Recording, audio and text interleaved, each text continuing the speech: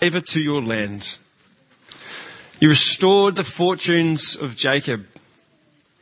You forgave the iniquity of your people, and you covered all their sins. You set aside all your wrath and turned from your fierce anger. Restore us again, God our Saviour, and put away your displeasure toward us. Will you be angry with us forever? Will you prolong your anger through all generations? Will you not revive us again, that your people may rejoice in you? Show us your unfailing love, Lord, and grant us your salvation. I'll listen to what God, the Lord, says.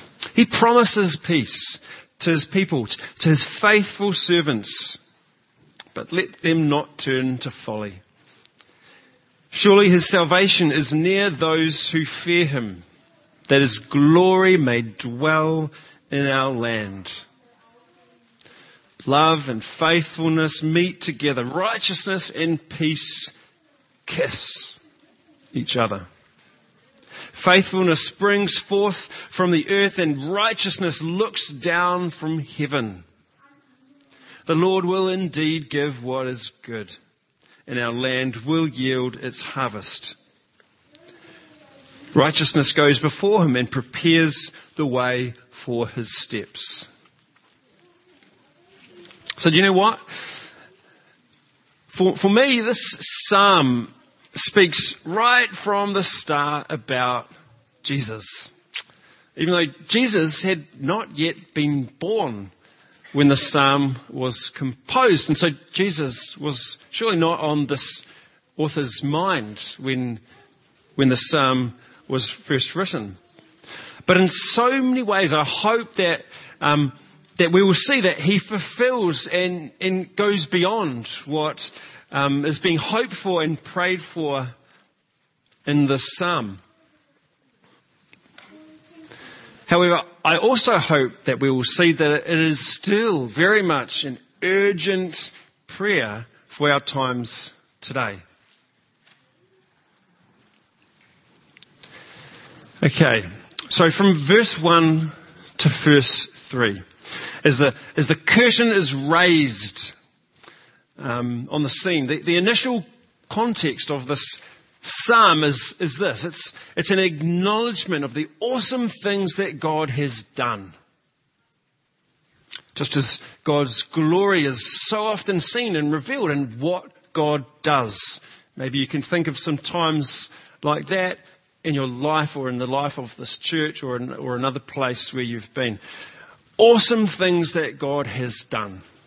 And so it says, can you feel it in these words? You, Lord, you showed your favour to your land when you restored the fortunes of Jacob. You forgave the iniquity of your people, covering all our sins. You set aside your wrath and you turned away from your anger. So I love how right from the start of the psalm, the first words make me think of Jesus, because Jesus has saved us from our sin. And he has saved us from our sin already in a way that goes way, way beyond what is described in these words. And yet, because Jesus both is and was with God from the start, we shouldn't be surprised that even before he lived and died and was raised back to life, God was already in the habit of restoring and of forgiving and of covering people's sins. So that what? So that God's glory might dwell in you and in us and in our land. That is God's plan, that God's glory might dwell in the creation that God has made. And yet there's a problem in this psalm. There's a problem in this psalm, which is that this is not actually the context out of which the psalm was composed. But instead, this first few verses is just a fleeting image or a picture or a memory that is initially used just to set the scene, as a way of showing what life was like before. As a way of showing what life was like before. Before, as we read on, what we discover is that the real present moment of the psalm is not a place of fortune or favour at all. But instead it begins with a sort of flashback to a time of blessing that had existed before and yet now was gone. So what's the real context and moment of this psalm? Well, it's a prayer that God would bring back those times once again. As we read in the bulk of this psalm from verse 4 until verse 7. Now, on a lighter note, just for a moment, who remembers this? Who remembers a show on TV called The Wonder Years? Yeah, I used to like it. Thanks, Carol. I see the hand. It's nice. It happened to come into my head the other day when I heard the song. What would you do if I sang out of tune? And I just did. Would you stand up and walk out on me? Do you know what comes next? You know, it's the idea of remembering a time or a stage of your life when things were good. You know, a time in the past when things were good. And you compare your life now to what it was like back then. And so I wonder, can you think of a time in your life like that yourself? Maybe it was the best stage and time of your life. What comes to mind? Just keep it in your head. What was the best time of your life? The wonder years. And then can you think of a time perhaps that was not so good, that was not so great, that was not like that at all? There's a picture of me and some of my friends at what I think was one of the best times of my life, one of the best stages of my life. When I was young, maybe between the age of sort of 16 and 22, I'm there in the middle with a guitar if you're trying to work it out. It was a time when I was free and I was off on the camps over summer and I had lots of friends and it was great. Just freedom and the sun and lots of fun. And there's almost nothing that I had to do. Nothing that I had to do. Just free to choose, free to have fun. And it just so happens to coincide as well for me with that real special honeymoon stage of my walk with God. Baptised at 16, and around that time it was like God was constantly speaking and at work in my life.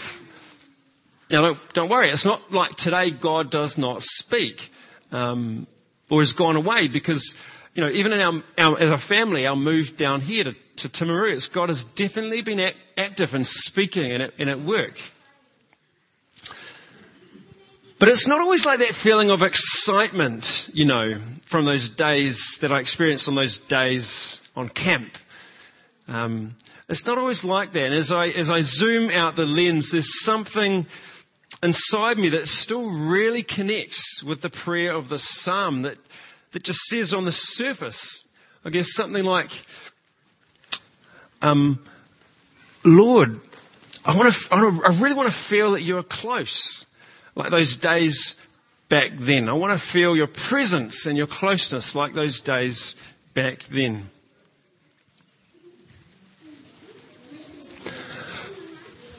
Have you experienced that before? That undeniable sense of God's presence, God's closeness and God's love,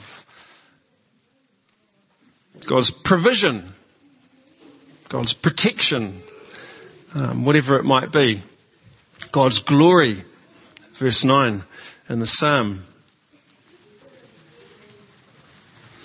I guess the truth for me that's expressed in this psalm is that sometimes we'll go through times in our lives when it's not like that as well. Times that might feel empty and might feel dry. And in those times, it can be hard because perhaps it can feel like God has left us on our own, or has just gone quiet. And so we might cry out as well, like in the words of this psalm, God, where are you? Or when will I hear your voice?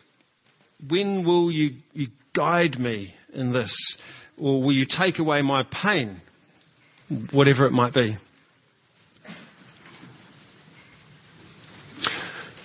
But do you know this psalm is about much more than, my own personal feelings of closeness and my own personal longings to feel close and to feel God at work and answering my prayers and yours as well. Because this psalm expresses a prayer that God's presence and blessing will be known and will be felt in a way that's much richer and more awesome than just my warm and fuzzy feelings after camp or during camp. My own personal warm and fuzzy feelings that God is close. The prayer of the psalm is so much bigger than that. Can you see all the pronouns? Can you see that it's all about, and can you see that it's all about us? There's no me in this psalm, but it's all about us. It's all about others too. So that what is hoped for in this psalm is an experience of God's blessing that is felt not just by me or in my own life, but all across this land and perhaps beyond. Now, I've got to say, truth be told, I'm not sure if I've experienced that before. I'm not sure if I've experienced what has been prayed for in this psalm. But it sounds to me, if I look at some examples, that if it were to happen for us today, that it might look and feel a bit like this. I'm going to give you some examples of some times when God has sort of restored and revived God's people once before, or many times, in fact, before. And I wonder, as I share some of these examples, if you will see some common trends. You can tell me about the first great revival of the church. It happened on one single day. You can read about it in Acts chapter 2, of course, when some 3,000 Jews and others as well came to faith in Jesus Christ. And they received the Holy Spirit, God's glory, in a way that had never been seen before. And then it spread. It spread, didn't it? It spread all across the land. God's glory spread across the land. But then even that was only just a taste of what has happened time and time again throughout history as the glory of God was gradually spreading around the world. And it has. Like, I love the story that many of you will know of the Moravian refugees who, after months of commitment to prayer and worship, it was written in the year 1727 that, listen to this, it says that the Holy Spirit came upon us. And in those days, great signs and wonders took place in our midst. From that time, scarcely a day passed, but that we beheld His almighty workings among us. A great hunger after the Word of God took possession of us all, so that we had to have 3 services a day. Everyone desired above everything else. Let me say that again. Everyone desired above everything else that the Holy Spirit might have full control. Self-love and self-will, as well as all disobedience, disappeared, and an overwhelming flood of grace swept us all. Wow. Pause. And so began another worldwide explosion of prayer and mission and of revivals around the world. Ripples that spread and that washed up, would you believe it, even here.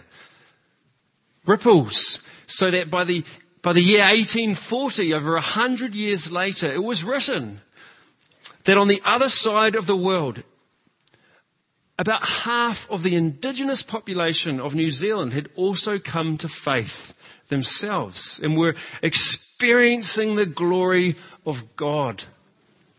The end of wars, intertribal conflict, peace. God's glory was covering this land after they'd actually spread the gospel among themselves.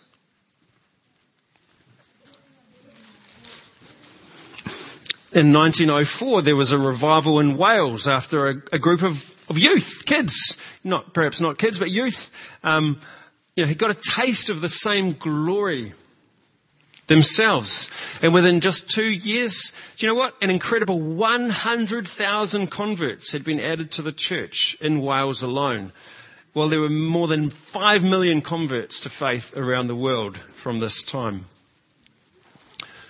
The revival in Azusa Street, LA, from 1906 to 1915 began when one humble, one-eyed son of liberated slaves began to pray in this old derelict type building on Azusa Street, LA. And it spread around the world and became the beginnings of the Pentecostal church. But I think perhaps the most amazing revival of all maybe is the one that was born in China. In 1980, around the time when I was born, in China there were already 2 million followers of Jesus. But in another 20 years, this figure had grown to about 75 million radical followers of Jesus, who despite the threat of heavy persecution, were willing to give their lives to the Lord. And I say radical followers because you've got to be radical if you're going to give your life, do that at risk of persecution in that way.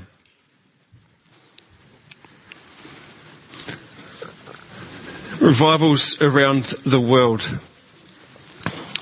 And so I wonder today if we would like to join with the prayer of this psalm ourselves. I've said at the start, this is a short course on prayer through the Psalms, an apprenticeship on prayer. And the Psalms are here to teach us how to pray. The Psalms are here to teach us how to relate to God and to form us in God's ways, to form our hearts in the ways of God.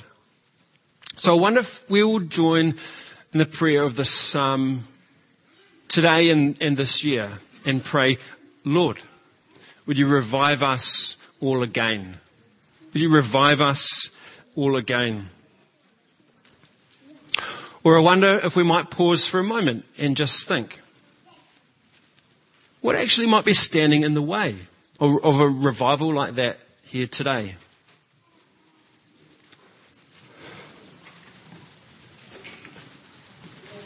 Do you know what?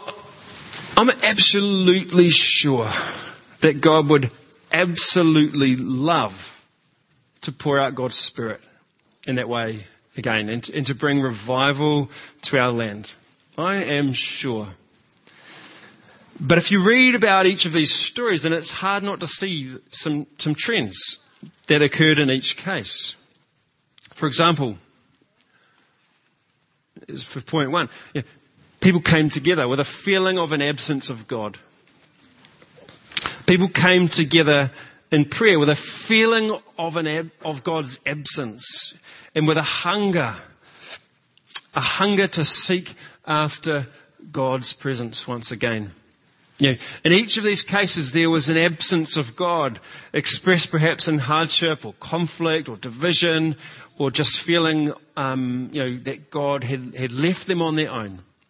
And so a hunger for God's presence came. And then they were willing to repent of all that was standing in the way and a letting go of the things that were standing in their way, of a removal of the roadblocks and the things that were blocking God's Spirit from moving in that way. Many of the songs that we sang, Vaughan, just really resonated for me in knowing what I wanted to say today. A lot of these songs, particularly the first one, the words of that song, I felt like my message had already been preached, in the words of the songs that we sang. This letting go and giving God control and a hunger for God's presence among us again. And I see this pattern as well in the psalm, in the way that it claims with a real sense of urgency and passion from a place that was hard. Lord, we have seen and we've experienced your salvation before. And there's this laying down of pride with the cry for God's help. Lord, you forgave us once before. You set aside your wrath. Perhaps it seems we understand that you are mad. It's reasonable, God, that you are mad. And in verse 7, as a sign of their repentance and their need, Lord, would you grant us your salvation again? So I want to ask you, if it is true that God longs to pour out God's Spirit and blessing so that salvation flows beyond these walls, then I think surely we should ask, well then, why not here? Why not here? And why not now? Why not here in the city of Timaru? And why not now? I mean, for me, as I walk around the streets, I can't help but think, can you? This place is hungry for God. This place is desperately hungry to know God. How many people are involved in the city in things like the occult or in other spiritual things because they're searching to connect with God? We've members of our church who regularly go out on the street and who regularly are asked to pray for people who are hungry for God's healing and God's touch. And so I guess for me, I have to say that I don't think it's an issue of, well, it's just that there's no one here who's hungry to know God, or that we just have to wait for God's timing, because I think that God longs to pour out God's Spirit once again. And so this all just leads me back, it corners me back with this question of, well then, if it's not God, and if it's not our neighbours down the street, then who is it? Who is it that's got their foot on their brakes? Is it us? Is it me? And is it you? Well, in the last part of the psalm, from verse 8 to verse 13, it's clear again that it's not God. It's not God who has the foot on the brakes and who's holding up the flow. And I remember it's actually our job as well, is it not, to go into the world and spread the news? Jesus said, all authority in heaven and on earth is mine, and through him and by his Spirit, the same power and authority, we are told, is ours as well. Why? So that God's glory and power might dwell in our land. Verse 9. So I want to just pause for a moment and just have a listen to the promises of this psalm. Have a listen and look out for the promises that are there in this psalm, as the author seems to just pause at this point as well, just to make space for God to speak into the clutter and the busyness of our lives and our minds. So I just want to read again from verse 8 until the end. It says this: I will listen to what the Lord says. He promises peace to his people, his faithful servants, but do not let them turn to folly. Do not let them be distracted or to look aside from this thing. Surely his salvation is near those who fear him, so that his glory may dwell in our land. Love and faithfulness meet together, righteousness and peace kiss. Faithfulness springs from the earth, and righteousness looks down from heaven. The Lord will indeed give what is good, and our land will yield its harvest. Righteousness goes before him and prepares the way for his steps. It's very confident in the fact that God wants to move. What is it in these verses that stands out for you? This is God's answer to the prayer and to the questions of the psalm. So what is it that stands out for you?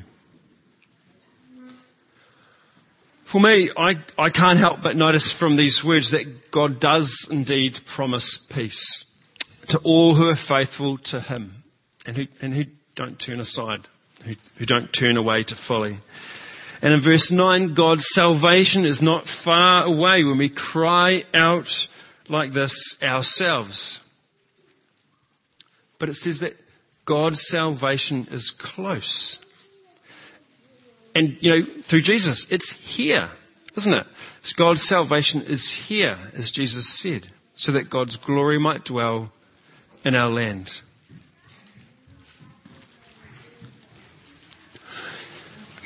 I just want to invite you to dream for a moment and to wonder, what could it look like and what might happen if God's glory and salvation were to spread, I don't know, like a virus, or to fall like rain in the city of Timaru and beyond? What might that look like?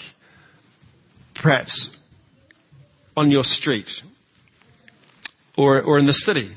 And how much is that vision on your mind? How much do we care? Maybe sometimes it's important to be reminded, maybe at the beginning of the year, to have our focus on that rather than on our own hopes and dreams.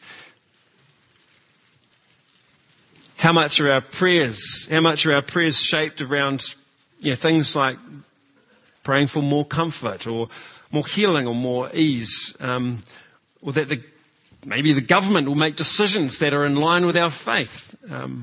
As a church, we love the benefits. We love to be exempt from GST, to be able to pray freely, to share our beliefs in the community, in our workplaces, and our schools. As a pastor, I'm even on a roster to offer a Christian prayer at the beginning of our local council meetings. So I can't help but think that compared to a place like China or to Iran, the fastest growing church in the world, that it's all laid out for us on a plate. But how much of our prayer life and our hopes are focused on praying that God would actually pour out God's Spirit on us again, to enable God's glory to flow across our land and among the people who are hungry and in need for God today? It's interesting that the places where the church tends to grow are so often the places that are hostile to the Christian faith.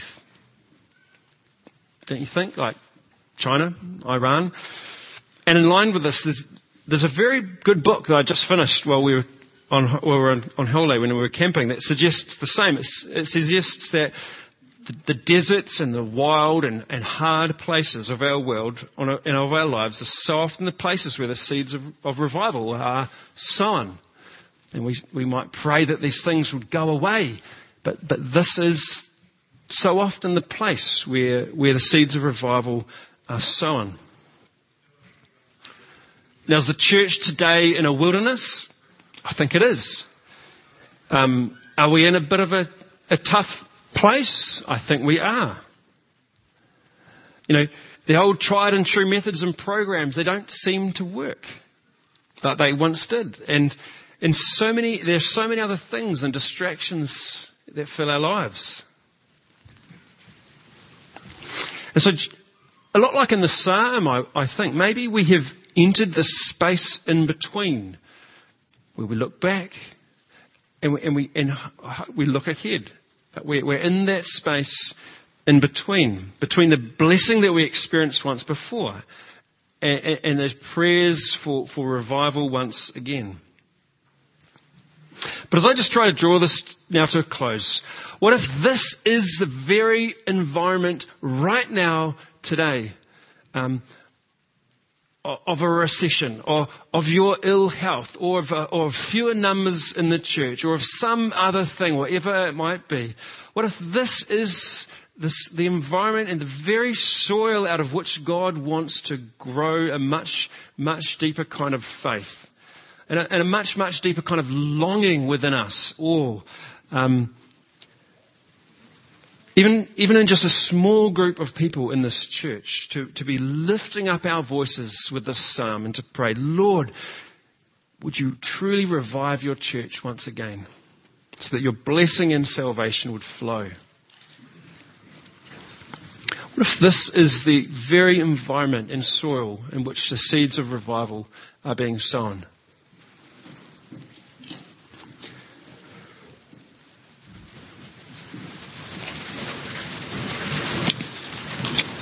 The original context of the psalm is not identical, of course, to our own, but it's similar. There is a feeling and a worry that God has gone.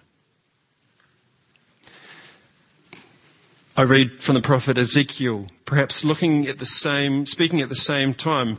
He says, "Then I looked and I saw that the glory of the Lord had left the building. It had departed from the temple."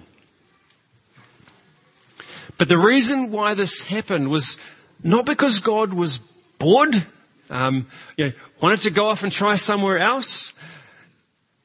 And it's not because God did not want to pour out God's blessing, but it was because the people of God had persistently refused to listen and to seek God's face and to humble themselves and obey.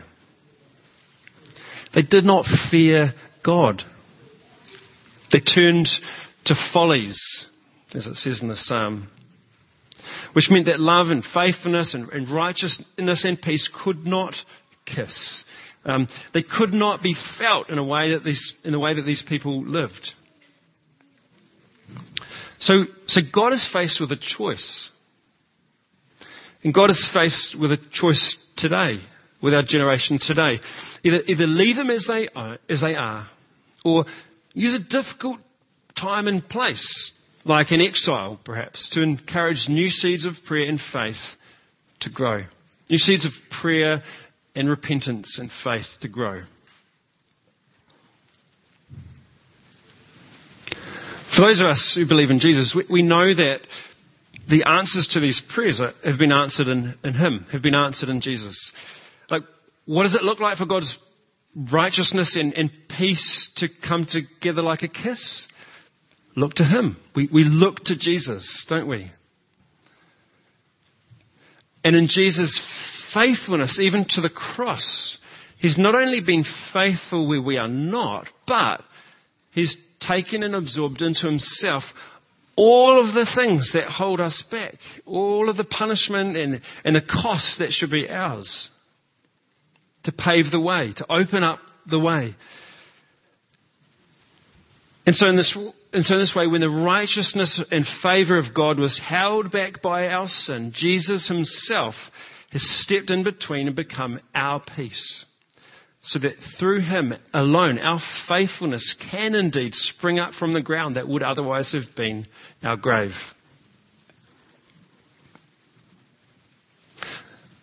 So as I close, I just want us to know that it starts with Him, who has filled in the gap created by our sin, who's paved the way for the release of the fullness of God's blessing that God's Spirit brings.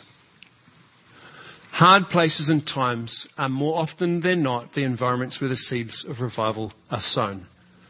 That is here. That is right now. That is today. Action 1. Will we come together and will we fervently pray as an expression that we want this to take place? As an expression that we believe that God wants this too.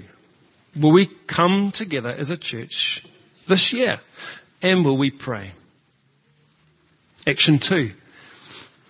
Will we nurture a hunger for God's presence and glory and power within ourselves and within our own individual lives and as a church? A hunger for God's presence. Will we seek after God more than anything else, with an absolute willingness to let God lead words, ideas that we have sung about today already. Action 3, the last. Will we be humble and repent of all in our hearts and our lives that is standing in the way? And that is preventing what God actually, in fact, wants. 3 actions to take away and to apply to our lives today.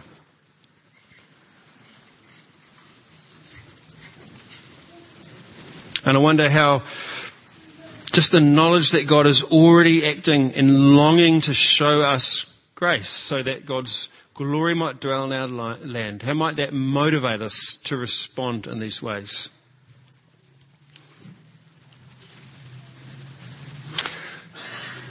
I want to close by taking a few moments just to pray in prayer. And I've asked Vaughan if he might lead us in just one song to close. This psalm comes to me as a challenge, and I hope it comes to you as a challenge too, as an invitation to really press into the things that God wants for us as a church this year. Let's pray. And if you would like someone to pray with you, maybe up the front or somewhere, please come forward during or after the song, or just ask someone afterwards to pray with you. I'm sure they would love to pray with you as well, as I would. Let's pray. Holy God, we know you but in part. We have heard stories of what you have done, of the ways that your glory has manifested itself and you've revealed yourself, Lord, in other places and times. And we look back to those times and we think, why not now? And so, Lord, looking back, God, we move ahead and we pray for those times again. Lord, help us to come together in prayer, to fervently search and hunger for you. Lord, stir in us the hunger, God, that is needed for this. And Lord, show us the ways that we are in need of repenting, Lord. Show us the roadblocks that we have created in our lives and in our church. Give us a spirit of humility and the courage that we need to repent of those things, Lord, and to turn to you. You ask this in Jesus' almighty name. Amen.